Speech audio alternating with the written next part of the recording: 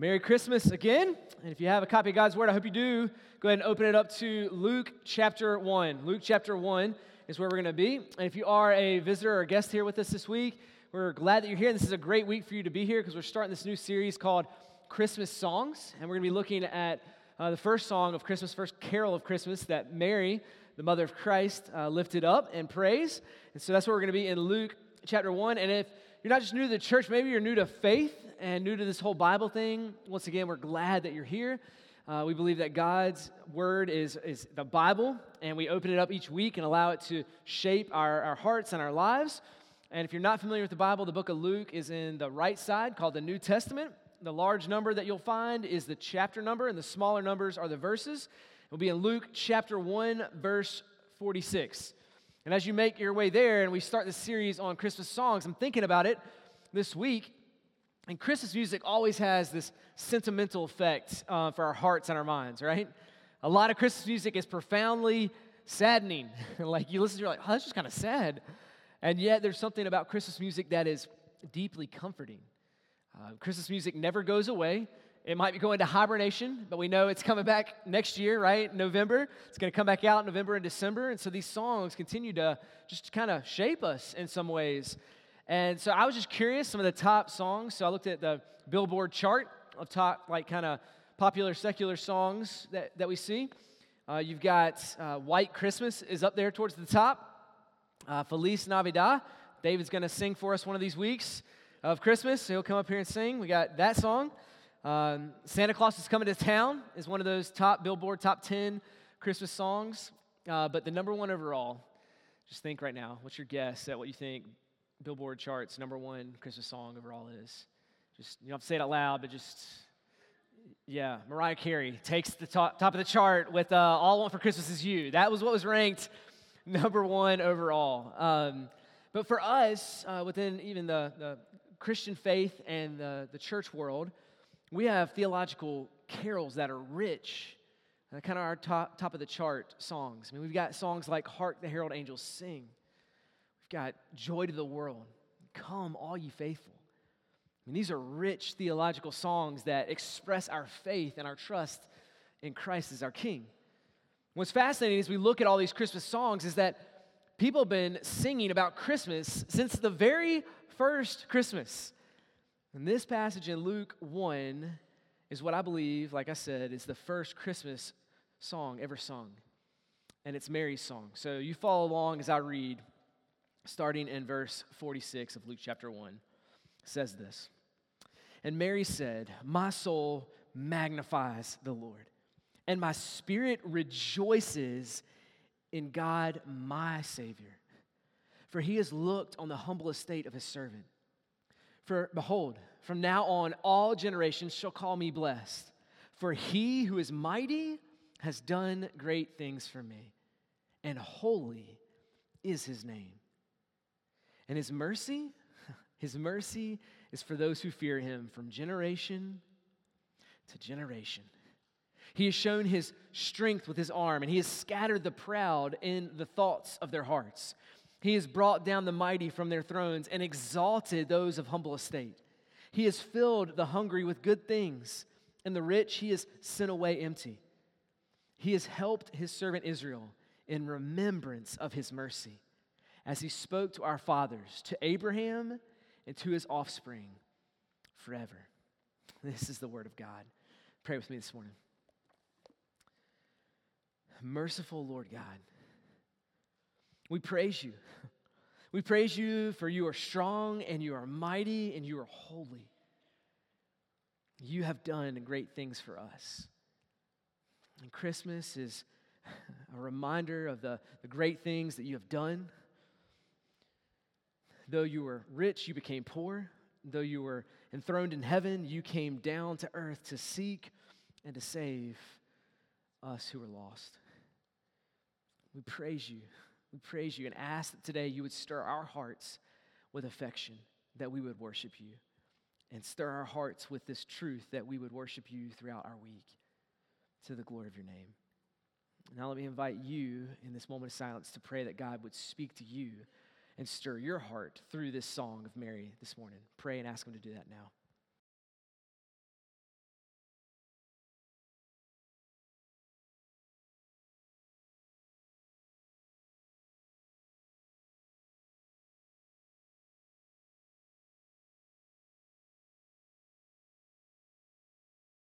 Thank you that you hear us when we pray. And we ask that you would hear our request this morning, that you'd stir our hearts and that you would speak to us. And I ask that you would speak through weakness this morning as I proclaim your word to the glory of your name, I pray. Amen. Amen. All right, this passage unfolds several truths about God that have tangible implications on our lives. And I want us to see each one of those this morning. And the first is this song, Mary's song, should lead us to worship God. Mary's song should lead us to worship God. The coming Christ is not meant for us just to have a sentimental moment, but to stir our hearts to praise and to worship the King of all creation. And this is what it's all about. And this is what Mary says as the first two verses that we read in the song. She says, "My soul magnifies the Lord, and my spirit rejoices in God, my Savior." What this is saying when she talks about her soul and she talks about her spirit is the very core of her. From the very heart, something from the inside flows out into worship and praise as she thinks about what God has done this very first Christmas. This is what's stirring in her heart. It's worship. She would magnify, that she would rejoice in the Lord.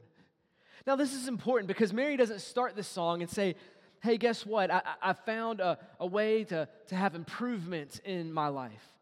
She doesn't even start to say, "I've discovered a new technique to overcome negative thoughts in my mind." Instead, she says, "My soul and my spirit have been moved to the depths, to the core." Why? Because of the Lord. Because of the Lord. And see, oftentimes when you and I hear Christmas songs and Christmas carols, we might get that warm, sentimental feeling, but that's not what Mary's feeling as she sings this song right now. There's something much deeper than that. Mary's experiencing worship and praise because of the great things that God has done for her. And I think the difference between us when we hear a Christmas song that we love and is familiar to us and what Mary is proclaiming right here is the difference is Mary is believing in God and praising God and worshiping. She knows about that which she is singing. It's not just words that she's familiar with, but truth that has gripped her in soul and spirit. She gives several attributes of who the Lord is in this passage, and this is what's cultivating praise in her life and what should cultivate praise in our lives today. In verse 47, she says, "My spirit rejoices," which we'll get back to that in a minute, but my spirit rejoices in what? In God, my Savior. This song starts, and Mary is praising God because she knows that she's in sin, in need of a Savior. A lot of times we lift Mary up and we're like, well, she was perfect and she was flawless. And Mary right here in her song, as she starts, she's like, no. As I carry the Christ in my womb, I realize that He is my Savior, that I need to be rescued, that I need to be redeemed. She's proclaiming this because she knows the depths of her sin. She makes it personal. She doesn't sing a song and say, my spirit rejoices in God who saves all of you people who are wretched while I'm doing great. No, He is the Lord God, my Savior. He is the Lord God that would be your Savior if you would repent and look to Him today and to believe in Him. And that's what Mary is doing. She realizes that she carries Jesus in her womb, that the Son of God has become man. She realizes the truth that why Jesus has done all of this, so that humans can become sons and daughters of God.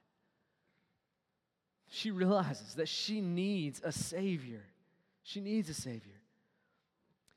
If we come to Christmas and we hear songs, our hearts will sing forth praise. Our soul and our spirit will praise the Lord if we realize this truth that we are in need of a Savior. And that this baby, that we would grow up and live a sinless life and die on the cross for our sins and forgive us and defeat the curse of sin as He defeats the grave, it will stir in our hearts praise to Him. We need to think on what great lengths He has gone through to deal with our sin, to deal with our guilt, to deal with our flaws and failures. You see, Christmas is the expression of the saving love of God. It's not just a set of nice stories that we frame in a nativity scene. No, this is something that takes our hearts and leads us to worship the one who has brought salvation to us. And this is what leads Mary to praise God. She doesn't just see him as the Savior, though he is, she also sees him in his mighty power. Look at verse 49. For he who is mighty has done great things for me. She's proclaiming the might of God. Christmas should remind you and I of the infinite power of God.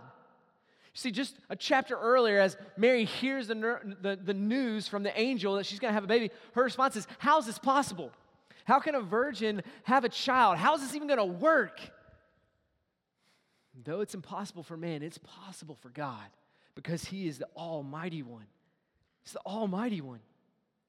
And she doesn't say in verse 49, he who is mighty has done great things for me because I've earned them. No, he has done great things because he is Savior and he is the Almighty One. See, we need to remember the great strength and might of our God. See, Mary believes in this moment there's a way that she can conceive a child through the almighty, infinite power of God. But as Christ comes and is born and lives his life, we realize this truth too, that he is the God Almighty. For there's no sickness that he could not cure. There's no demon that he couldn't command. There's no storm that he couldn't still with just a voice. There's no grave that he couldn't empty through his power. The same is true even for today. There's no fear that we have that he can't fix. There's nothing that scares us that he can't overcome with his might.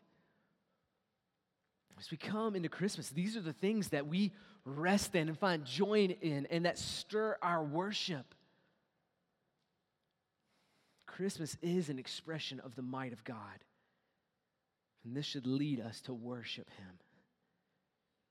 Another attribute that Mary proclaims in this song is that he is holy. The very next verse, or I guess the bottom of verse 49.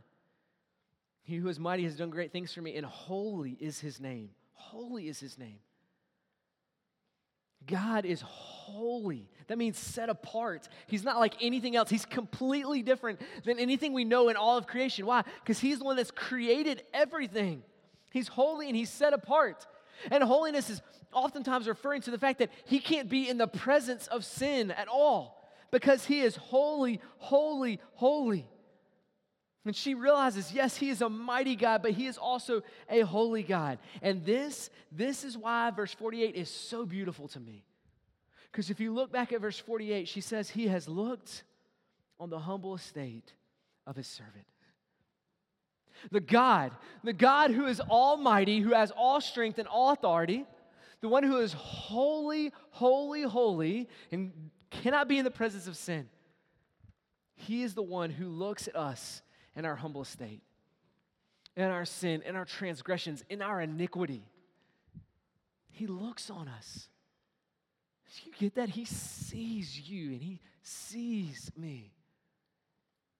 He's so transcendent, and yet he's so imminent to be with us.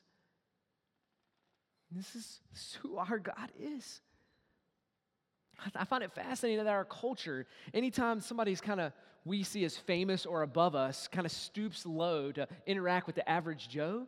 Like we talk about it on social media, we talk about it on the news. Like even over the last few weeks, you've probably seen some of these things. Like Dwayne Johnson bought a Snickers bar for a guy at a gas station. I don't know if you saw this. And everybody's like, oh my goodness, look how Dwayne "The Rock" Johnson, this famous actor that's made all this money, bought a candy bar for this guy that's just average Joe. And I'm like, man, maybe you should have bought something better than a candy bar, right? We're celebrating a candy bar, man. This guy's made millions. But we look at that and we're like, wow, the famous one stoops low to the average person. Some of you all might have saw that Keanu Reeves signed an autograph for a fan at an airport. And everybody's like, oh my goodness, look, Keanu Reeves signed an autograph for a fan and actually talked to him. I'm like, man, there's something within us that sees that as amazing. That something that we perceive as famous or above us would stoop low. Now, as we come to Christmas, this is a much bigger, larger picture of that. where the Lord God Almighty, who is holy and far above us, he humbles himself and he looks upon the humble. And he comes down to us at Christmas. And he makes a way for us to be in his presence. I mean, when it talks about the holiness of God here, we've got to grasp that and understand that at Christmas, because it should stir our hearts to worship. I mean, imagine this. Imagine if you could have a nice Christmas meal, you got a plate, and you've got your Christmas turkey on there, you've got your mac and cheese, you've got mashed potatoes, it's an all-carb diet, right? Maybe just a little salad there on the corner, and that's what you're eating. But what if you looked at that meal, and then right there in the middle of that was a piece of rotting flesh? Like a decaying carcass is there in the middle of that plate. If that were you and this is a Christmas dinner, you're like, I'm out. Like, I'm not sitting down. I'm not even going to sit at the table anymore. Like, I've got to get away. And I'm certainly not eating anything around that thing's touching, because that's gross. That's nasty. And that's a glimpse for us to understand our sin in the presence of the holy God, who is perfect. And yet, though he looks at us in our needy, humble estate, he brings salvation to us. He brings salvation. You see, everything that Mary is praising about God in this song is the gospel. It's the gospel. Think about this. Because God is holy, he has to do something about our sin. He's got to remove it as far as east is from the west if he wants to have a relationship with us. Because he's mighty, he's able to do something about that sin so that we can be in his presence. And because he is our Savior, he wants to do something about that sin, and he makes the way as he goes to the cross and dies for our sin. This is what we remember at Christmas. This is what Mary is praising in this moment. Now, I told you I'd come back to this, but in verse 47, where she says, "My spirit rejoices in the God of my salvation," or my Savior. What is your heart rejoicing in this Christmas? What is it that you find joy and excitement about? You see, what we find joy and excitement about is like a fire detector for our souls. The smoke of our joy rises up and sets off that alarm, and we're so excited. What is it that alarm is going off in? Did you come in here today and sing these songs and joy comes up in your heart? Because you're remembering that this God, this infinite one, became humble and was born as a baby in order to rescue and redeem you. Does that stir your heart to realize that he is the Holy One who is almighty, who can rescue you from your sins? This is what should be stirring in our hearts. This is what's stirring in Mary's heart. This is why she sings and there's worship at Christmas. So what is it that creates your joy? What is it? And would you pray, God, may I find my deep resting joy in praising you and worshiping you, not just with my lips, but with my life. This is what God is calling us to do. This is what Mary's song is reminding us. Mary's song doesn't just lead us to worship, but it also reveals the blessing that is offered to us from God. Mary's song should reveal to us the blessing of God. Now, this word blessed or blessing gets thrown around a lot in our culture. We use it to talk about somebody that might be very talented, like they sing really well, like that person is very blessed, or somebody that wins the lottery, has a lot of money or something like, oh, that's a blessed person. Or the most common way we use this term blessed or blessing is when somebody sneezes. We're like, bless you, which I don't know about you, but when I sneeze, that's not the time when I need the most blessing, right? Like, why in the world we do that? We don't even know. We just like, bless you. You know, it's just polite. So I had to look it up just because I'm curious. Most scholars believe that we say bless you when somebody sneezes because we lose, at least in the past, we lose a bit of our spirit. So when you bless somebody, the spirit kind of goes back in them, which is not theologically correct at all, okay? But that's where it came from, this tradition that we have. And so there's a lot of confusion for us about this blessing. But Mary says in verse 48, "Behold, from now on all generations will call me blessed." How was Mary blessed? Thankfully, we don't have to invent a way or try to pull something out of the thin air. And just a few verses before this, same chapter, Luke 1, Mary goes to visit Elizabeth. And Elizabeth tells us in verse 42 and in verse 45 why Mary is blessed. Look back real quick with me. It says, and she exclaimed with a loud cry, this is Elizabeth, "Blessed are you among women," speaking to Mary, "and blessed is the fruit of your womb." She's saying, because you carry the Christ, the Son of God, the one who would judge humans and angels, the one who holds everything together, because you are the mother of that child, you are blessed. Which is great, but let's be honest, that doesn't apply to anybody else in the history of the world, right? We're like, well, that's good for Mary. But the next way that she's blessed that Elizabeth brings out does apply to every one of us, or could apply to every one of us. It says in verse 45, "And blessed is she who believed that there would be a fulfillment of what was spoken to her from the Lord." The two ways that she is blessed is, one, she carries Christ in her womb. But the second, she's blessed is because she believes. She believes what the Lord has said, what the Lord has promised in generations past, and what the Lord has promised to her. She believes what the Lord has spoken, and God says, you are blessed. Now, what's amazing about that is Jesus is going to reiterate this later on in his ministry and in his life. You get to the Luke chapter 11, and Jesus is preaching and he's teaching, and he must have been preaching just this amazing message that this woman in the crowd that's listening to Jesus teach, she says this in Luke 11, verse 27. "And when he had said these things," that's Jesus speaking, "a woman from the crowd raises up her voice and says, 'Blessed is the womb that bore you and the breast at which you nursed.'" In other words, she's crying out, your mom must have been so amazing to have a son like you.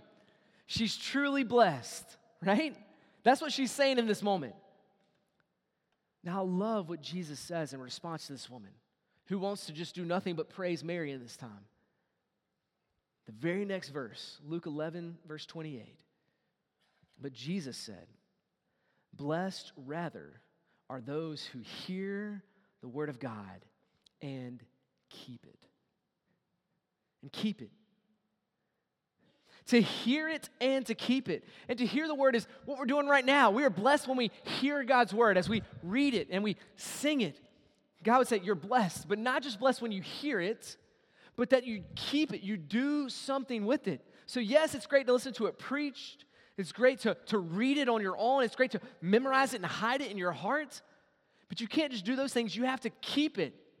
Don't be swayed and governed by the culture, but be swayed and governed by God's word. Be committed to the endurance of obedience to the Lord.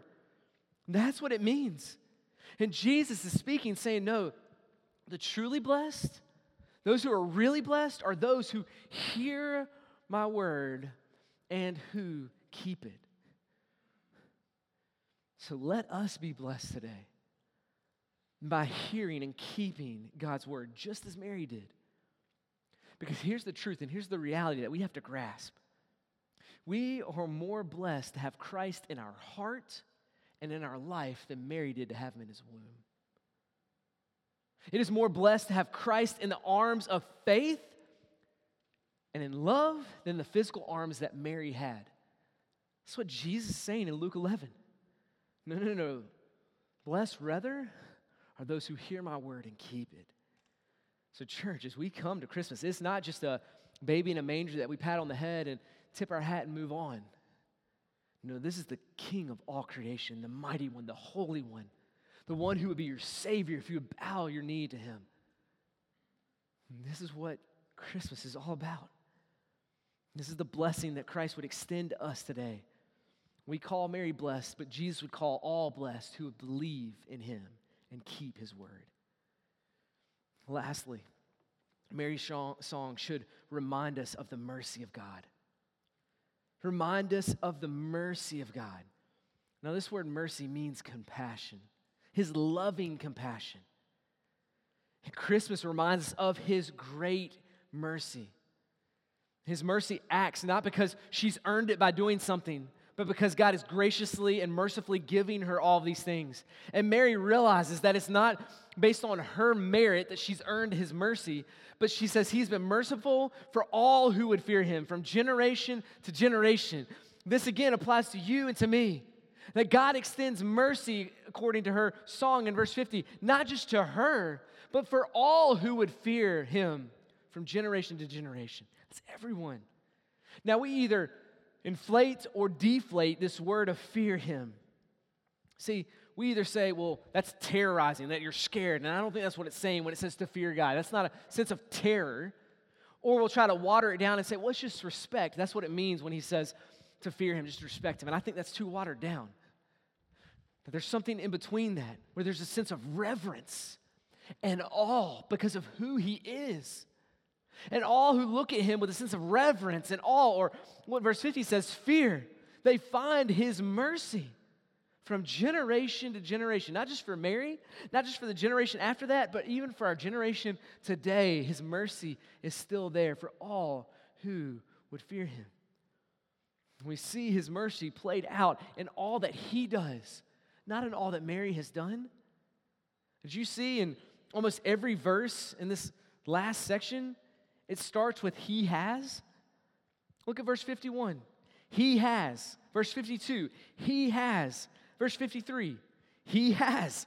Verse 54. He has.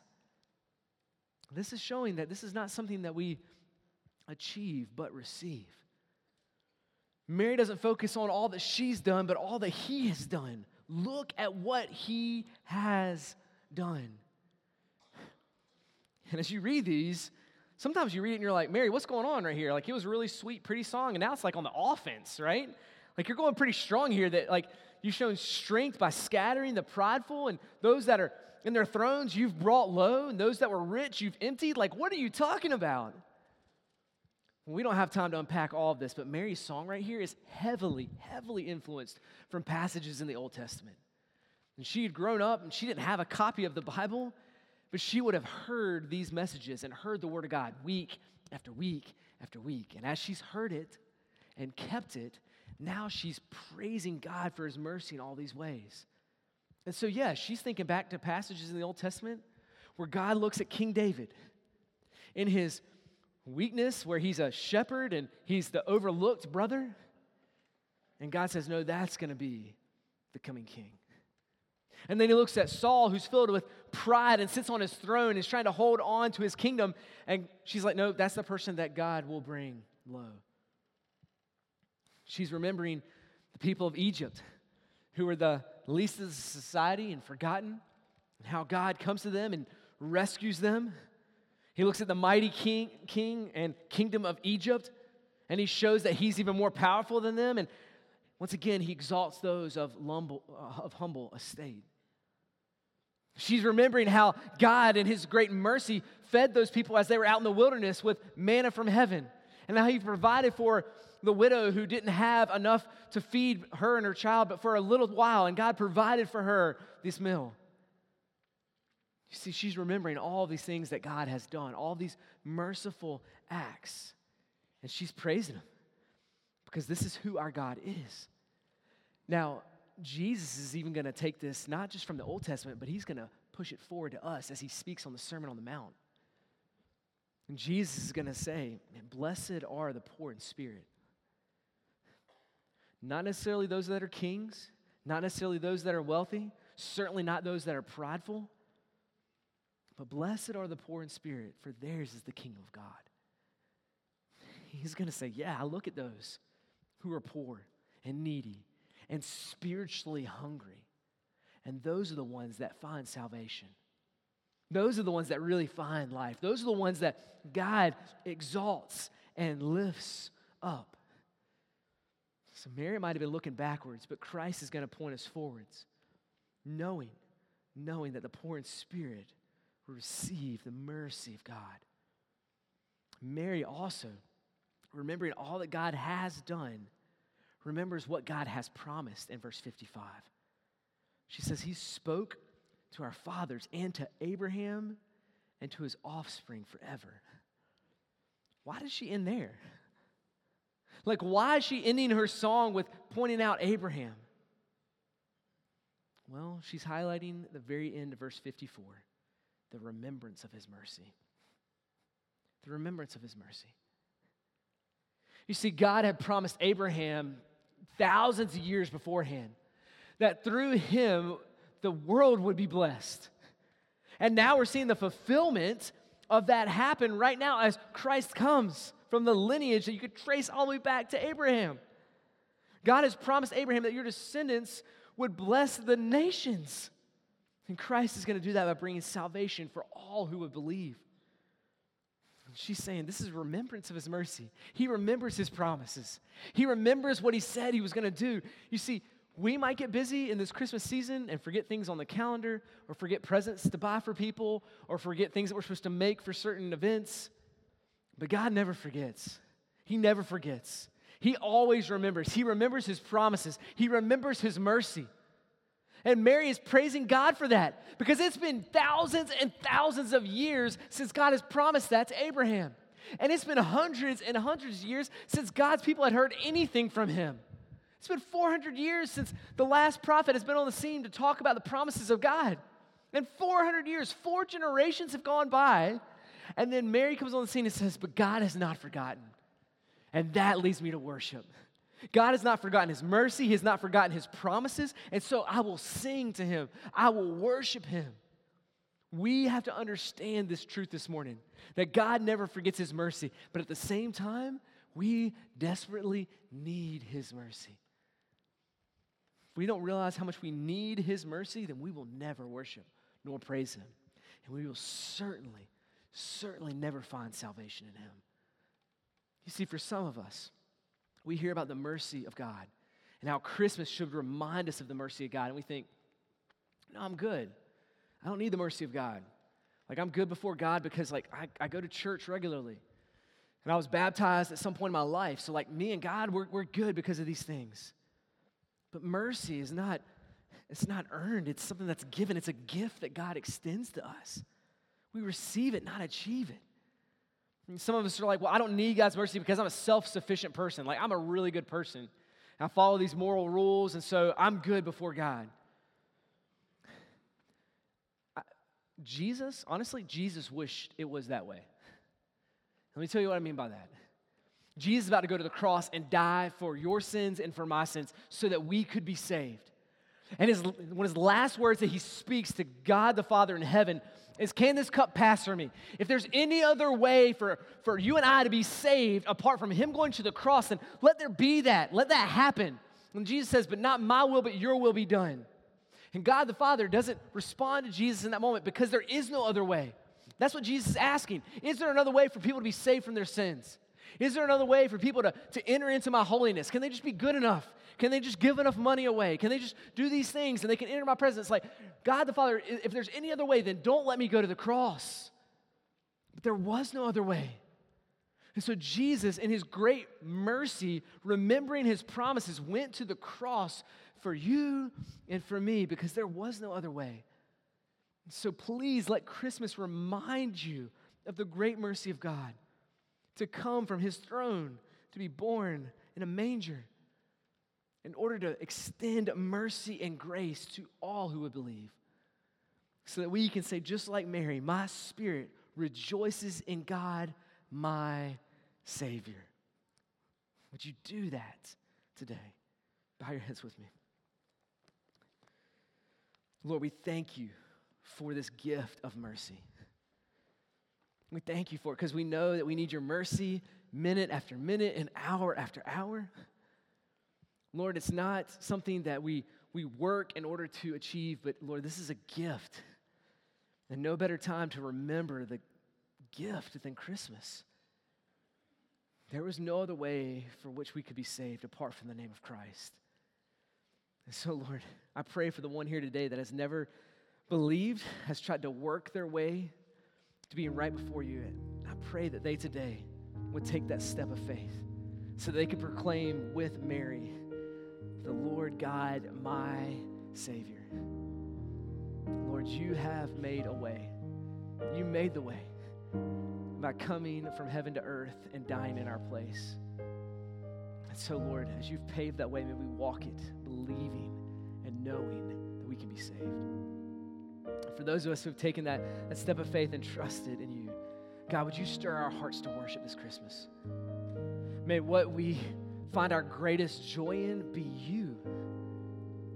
May the thing that we sing about, be the joy from our heart, because we know, God, you're the Holy One. You're the Almighty One. You are our Savior. And may it stir our hearts to sing praise to you. And Lord, we thank you for the blessing that you give us. We thank you for the blessing that you give us as we hear your word and as we respond to it. So Lord, help us to respond rightly to your word right now. And it's in your